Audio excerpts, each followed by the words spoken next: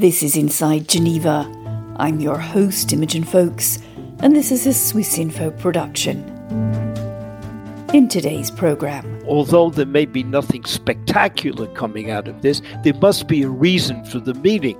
Most of the meetings of this sort, they are short. Maybe it's just a couple of hours. The agenda is largely preset. There is nothing likely to come out of this encounter which is going to be life-changing for any of us. Hello and welcome to Inside Geneva.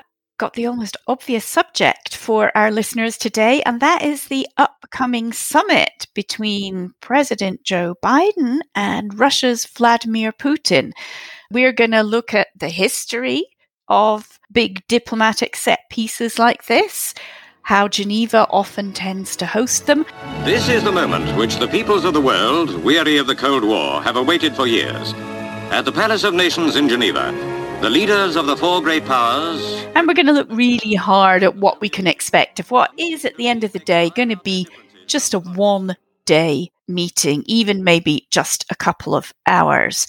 What's on Washington's agenda? First and foremost, Ukraine, and some assurance that nothing is going to happen in Ukraine that will precipitate tensions. What does Moscow want? I want to assure you that we're not interfering in your elections, as long as you don't interfere in our domestic affairs and be a little bit more quiet about people like Navalny and so forth. And how different is this meeting going to be from the last time the leaders of Russia and America met? I think Biden wants to say, I'm not Donald Trump. You can count on what I'm saying, and it's not going to change all the time, and you're not going to have this kind of relationships you had when Trump was president. To take part in this discussion, we have Charles Adams. He's a former US ambassador to Finland, lives now in Geneva. We have Jussi Hanimäki, Professor of International History at Geneva's Graduate Institute. And bringing, as ever, the satire and the cynicism, we've got our analyst, Daniel Warner. To begin, let's start with the place rather than the big men. They're coming to Geneva. Other cities, countries were quite keen. I heard that Austria was trying to position itself. I heard that Finland was quite keen. I'm going to come to you first, Jussi. Why do you think they settled on Geneva? Well, Geneva is always an obvious contender in these types of meetings. It's hosted some of the famous ones with Gorbachev and Reagan in 1985, and before that, we know about the spirit of Geneva in the 1950s, for example. Britain, America, France, and the Soviet Union are meeting to see if they can iron out their differences round the conference table. Geneva was clearly one of the front runners, no matter what. In part, of course, there's the Swiss tradition of neutrality that makes it so. Probably in this case, Helsinki had already recently hosted one that is a bit infamous in some ways between Trump and Putin a few years ago. So and we're going to get to that in a moment. that left Finland and Helsinki out, and I think maybe, and this is just a hunch, the very simple fact that Switzerland is not in the European Union, as opposed to Austria, may also have played some role in this. Charles, what do you think? Because I've covered quite a lot, say, the Syria talks and the Syria chemical weapons talks about Ukraine, the Iran nuclear. One thing you always hear is the Russians really like Geneva. Is that something you've heard? The Russians like Geneva, yes. The Russians also like Helsinki, since it's next door and logistically convenient. Bratislava figured on the short list this time around, along with Vienna. And as Jussi was suggesting, Helsinki was actually out of the running quickly because of the precedent of the Trump-Putin summit, which left a lingering bad taste in the mouth, in particular, of the American side, the current American side. And I think that there was early on a determination to hold this summit somewhere other than Helsinki. Policiers genevois déployés sur le terrain, plus de 900 en provenance d'autres cantons et presque autant de militaires pour assurer la sécurité de ce face-à-face entre Joe Biden et Vladimir Poutine. So, Danny, do you think the Swiss are cock-a-hoop Are they absolutely delighted? I mean, we see what the Geneva police have to do when these guys come to town. Well, I think Geneva and Switzerland are thrilled at having this. It puts Geneva on the map, hoping for certain business, economic boost from this after the pandemic. What I do find fascinating is what a Russian official said, that it brings back memories of the 1985 Reagan-Gorbachev, which was enormously successful, but it also brings back memories of the Cold War. So perhaps for the Russians, this is another kind of conference taking place during a form of a Cold War between the United States and Russia. Mr. President, Mr. Gorbachev, you have good news to toast tonight. How did it go?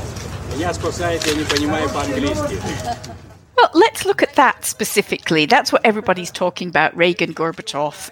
You see, mostly, though, my impression is these quick summits, as opposed to with Iran nuclear, where you've got an actual treaty you need to work on, these quick summits don't achieve that much. So, yeah, I mean, I think the obvious contrasting point is to the Reagan-Gorbachev summit in 1985. You have to remember nothing came out of that in a concrete agreement terms. It's famous because it was the first time, and it's famous because of how the next 5 years evolved in terms of American-Soviet relations, in terms of the end of the Cold War. But in fact, there was no agreement in Geneva. It was a meeting that set the tone very early on in Mikhail Gorbachev's tenure as the leader of the Soviet Union.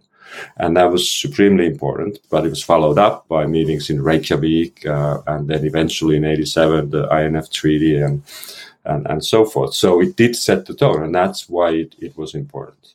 Similarly, if you go back to some of the other meetings, well, in Geneva, I mentioned Spirit of Geneva from the 1950s, which was a bigger summit. A longer summit, we had the leaders not only of the Soviet Union and the United States, but also France and Great Britain. And it was important in a sense, this was 1955, which was the height of the Cold War. And it gave certain hope, gave certain idea that you could actually live together on the planet without, even in this highly contentious climate that was the early Cold War. But yeah, I think broadly speaking, most of the meetings of this sort, they are short. You mentioned maybe it's just a couple of hours. The agenda is largely preset. In the first type of summits like this, it's perhaps something taking a measure of the other. Of course, these are not two strangers to each other because Biden was the vice president for 8 years already. And so it's not like they're meeting for the very first time, which was certainly the case with Gorbachev and Reagan back in 1985. So yeah, I wouldn't have very high expectations that you're going to see any major outcome from this particular conference. But it is, of course, it is there to set the tone. Over here, Mr. President. Over here. One for you shake hands. Shake hands. So, Charles, what do you think the tone could be like? Because, as we said, Biden and Putin have actually met. And Biden has said that when he met Putin, he looked into his eyes and said, "I don't think you have a soul," which is basically a terrible thing you can say to a Russian. And he also quite recently, in an interview, called Putin a killer. So, I mean, is this a get-to-know-you meeting where they already know each other a bit and the mood music is going to be a bit tense? Actually, when it comes to tone, there actually have been already two positive developments in the bilateral relation. The first was the renewal in February of the Strategic Arms Limitation Treaty, which went largely unnoticed and unreported, but all the same was a milestone. And the second occurred in Reykjavik a couple of weeks ago when the American side made it clear that they were taking opposition to and sanctions in relation to Nord Stream 2 off the table. And this had been an irritant to the Russians, not just to the Russians actually, but to the Germans as well, and to everybody along the line of the Nord Stream 2 itinerary, including the Finns. So these are two positive developments that I think suggest that the tonality of this forthcoming encounter is likely to be, on the whole, cordial. Danny, what do you think? Well, I mean, I want to come back to 1985 and Yussi's comment that nothing much came out of the actual meeting. I point to the joint declaration which said nuclear war cannot be won and must never be fought. So although there may be nothing spectacular coming out of this, there must be a reason for the meeting. From Putin's perspective, the meeting obviously gives him prestige, something that he needs for the moment on the international scene. Why is Joe Biden coming to this? He's in Europe. He has a tremendous amount to do within the country. Why does he need this? And it does seem to me that there must be an effort on the Americans' part to ease the tensions. Biden said he was going to talk about human rights. The Russians said did not expect that there will be uncomfortable signals coming from Russia as far as troops and whatever. If Biden wants to talk about human rights, it does seem to me there must be a reason for the Americans to have this, and I would be slightly more positive in looking for some kind of joint declaration which will move things forward. Well, that's quite ambitious. I tell you what, let's have a little role-playing game. You see, you can be Vladimir Putin, and Charles, you can be Joe Biden. You see, what's top of your agenda? I think, I want you to leave me alone. I want you not to make too much about the Crimea anymore. I want you to understand that we still have a large nuclear arsenal, that we don't need a confrontation of this sort. I want to assure you that we're not interfering in your elections, as long as you don't interfere in our domestic affairs, and be a little bit more quiet about people like Navalny and so forth. And I want to make sure that, economically we can find common ground. Charles, or Joe, rather, what's going to be on your agenda? Well, I think first and foremost, Ukraine, and some assurance that nothing is going to happen in Ukraine that will precipitate tensions in the manner that did the troop maneuvers last month.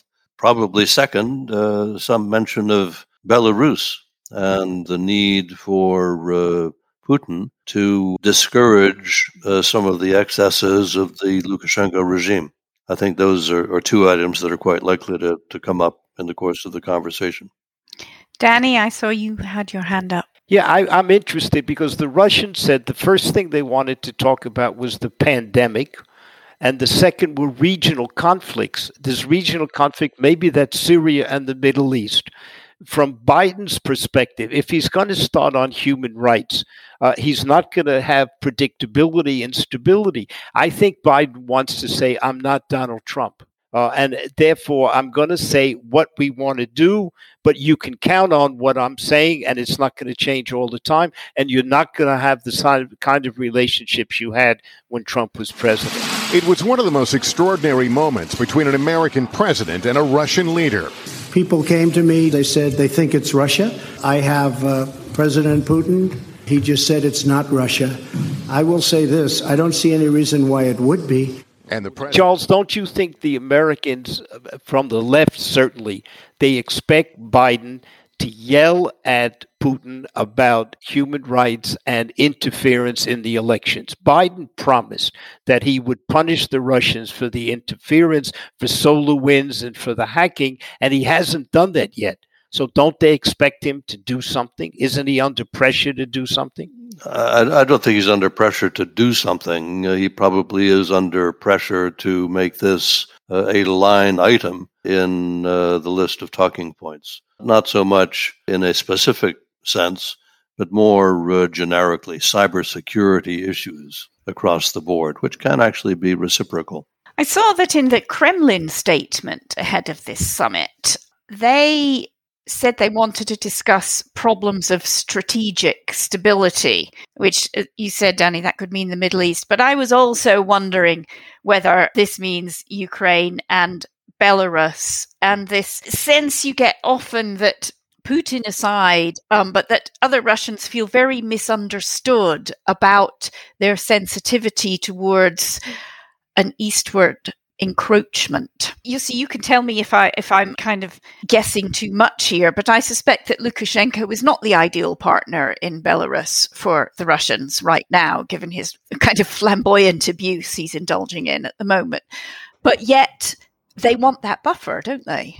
Yeah, I mean, I think one of the sort of long-standing issues, and one of the things that actually plays quite well for Vladimir Putin at home is this encirclement mentality that NATO has enlarged, is coming to our borders, is presenting a threat, interference in our internal affairs, all of that. But I think you're at the same time absolutely right that the partners that are there, and Lukashenko is a good example of a sort of a problem that's not easily solved, because he is clearly facing a domestic crisis at home and lots of opposition and so forth. There's the lure of the West, if you more wish to say that, we see played out in the Ukraine, in Georgia, and in other places, and this trying to, in a sense, draw the line of how far that Western enlargement is going to go. I mean, this is one of the perennial items for the last 30 years.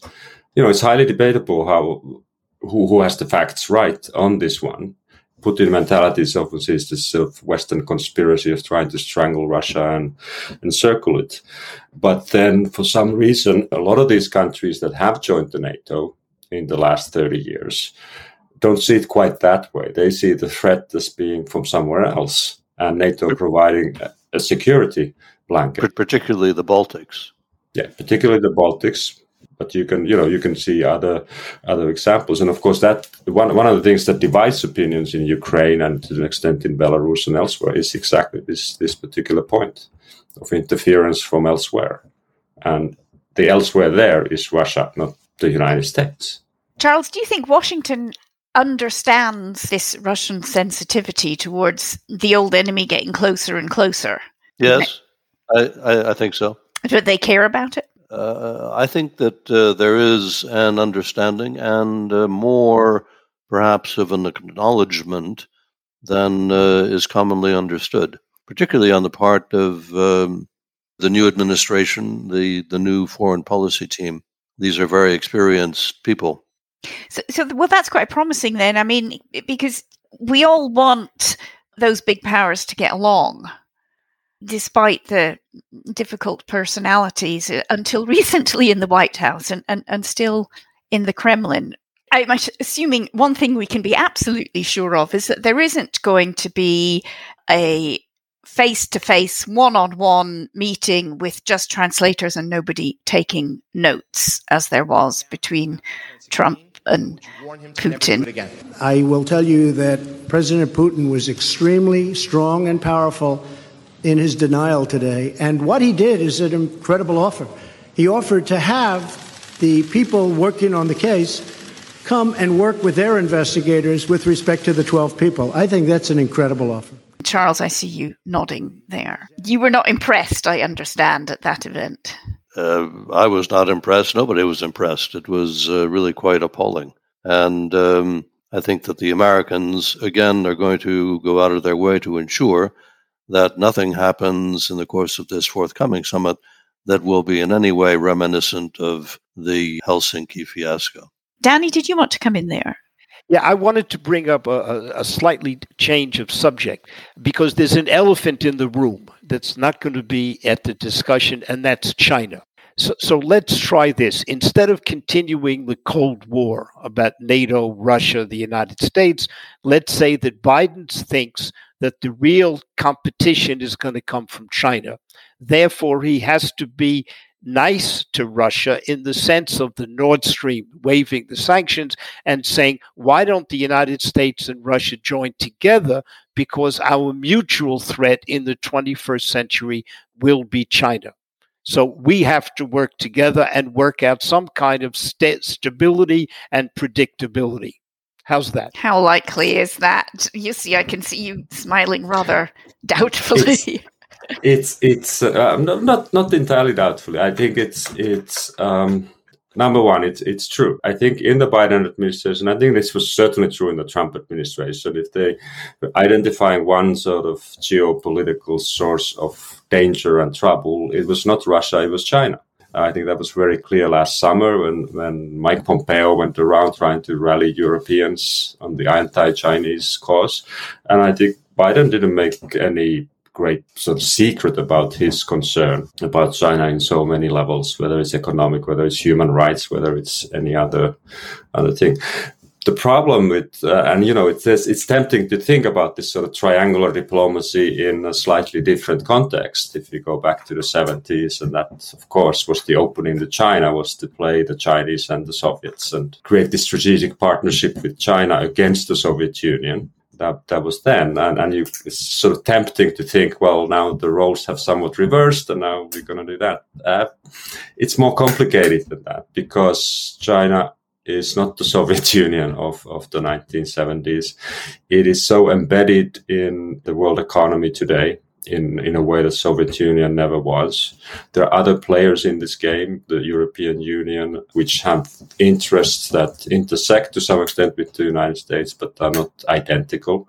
And also, it's hard to imagine the sort of Realpolitik pact between Moscow and Washington in 2021 against Beijing. I don't see that there's a certain logic. I grant that to Danny, but it would be a huge leap of faith that it would require so much domestic juggling and creativity on the part of Biden in particular, that it's extremely unlikely. I think that foreign policy as a general proposition is very, very far down the list in the priorities of the Biden administration. The challenges to build back better in America are all-consuming. And I think that what President Biden desires most ardently is that there be no distractions, no upheavals, no conflict on the foreign policy front that would distract from the effort currently ongoing, and which is all-consuming of the available political capital of the administration. And so all quiet on the Western and Eastern and Northern and Southern fronts is what the administration really wants. Yeah, I'm sure he does. And I'm sure most national political leaders want that. But there's another elephant in the room too, actually. I can see at the moment. Infection levels start to explode all over the world. The latest Italian health report here says there have been more than 50 new cases overnight.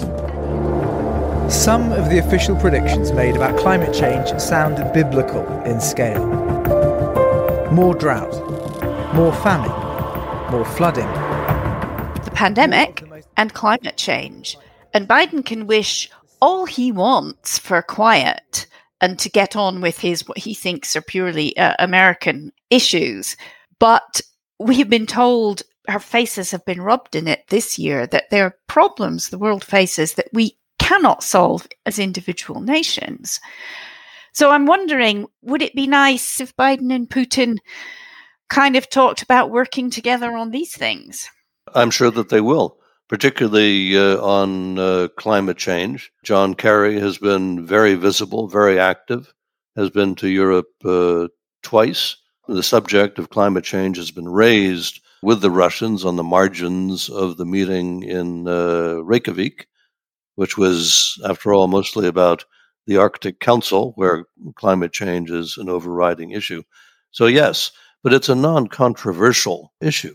It is one which lends itself to international cooperation. Yeah, how you tackle climate change is quite controversial, I guess. How much you're prepared to give up. It's more a technical issue than any other. It's not a political one, in my view. And I think the issue of the vaccination of the Sputnik vaccine also could be something that they could look at in terms of enough vaccines going around the world, which have been a problem in the developing countries. And I do think that the Russians put the pandemic high on their agenda.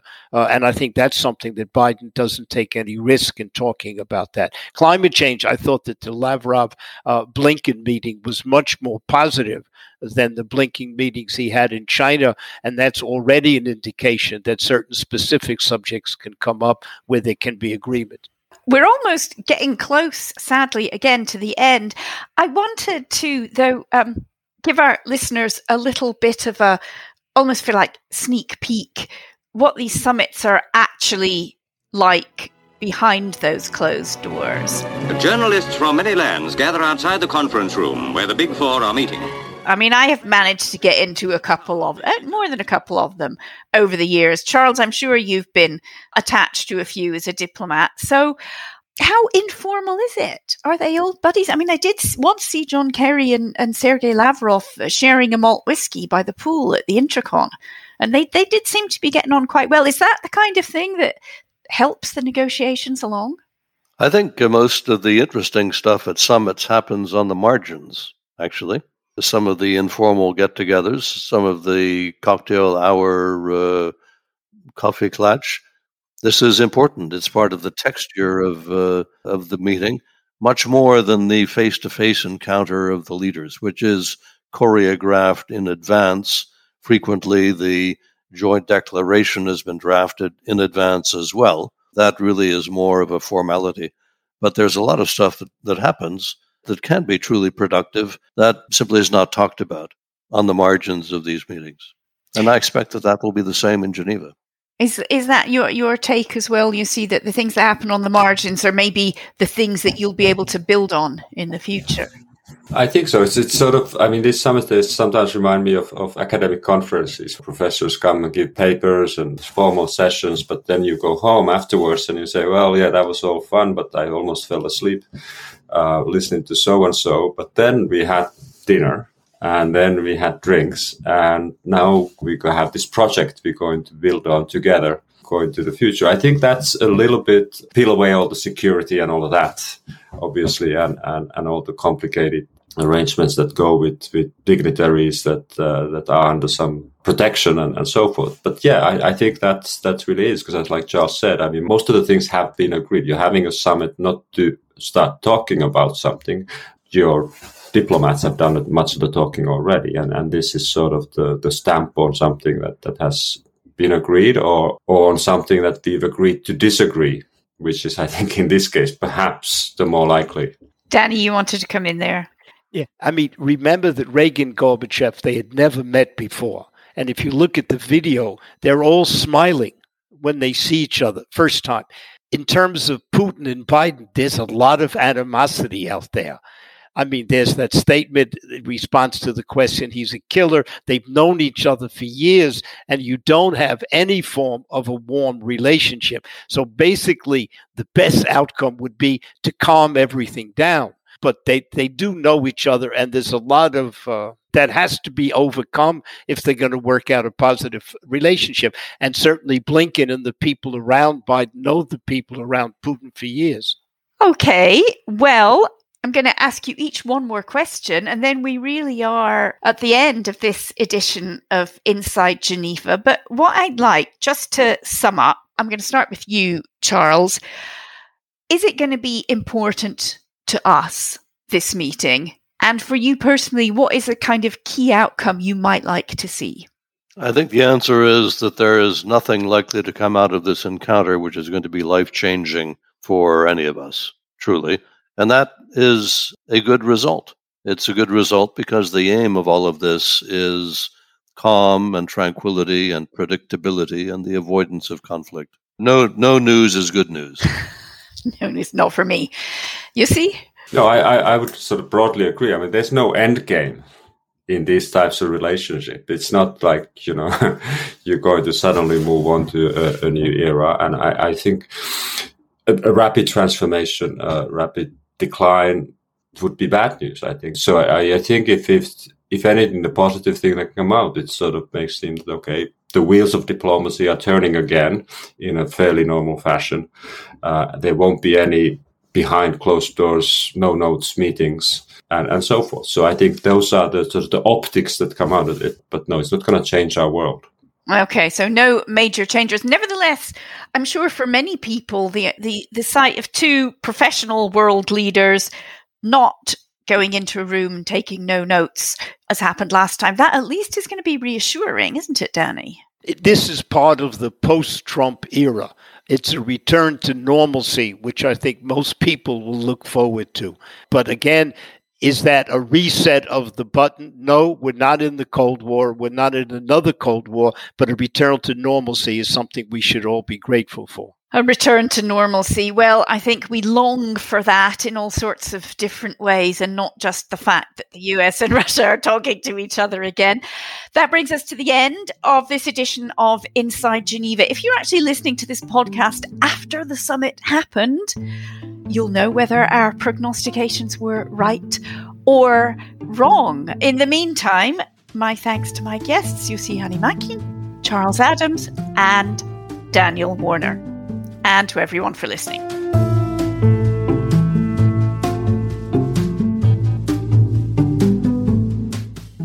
A reminder, you've been listening to Inside Geneva from Swiss Info.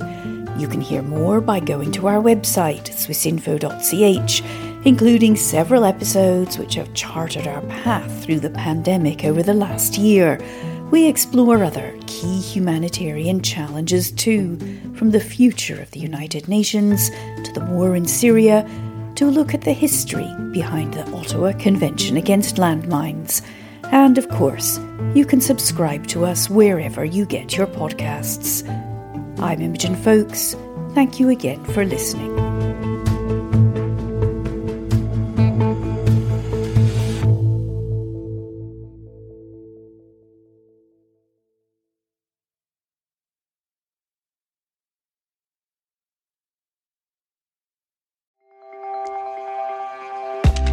Discover science and innovation in Switzerland with the Swiss Connection podcast.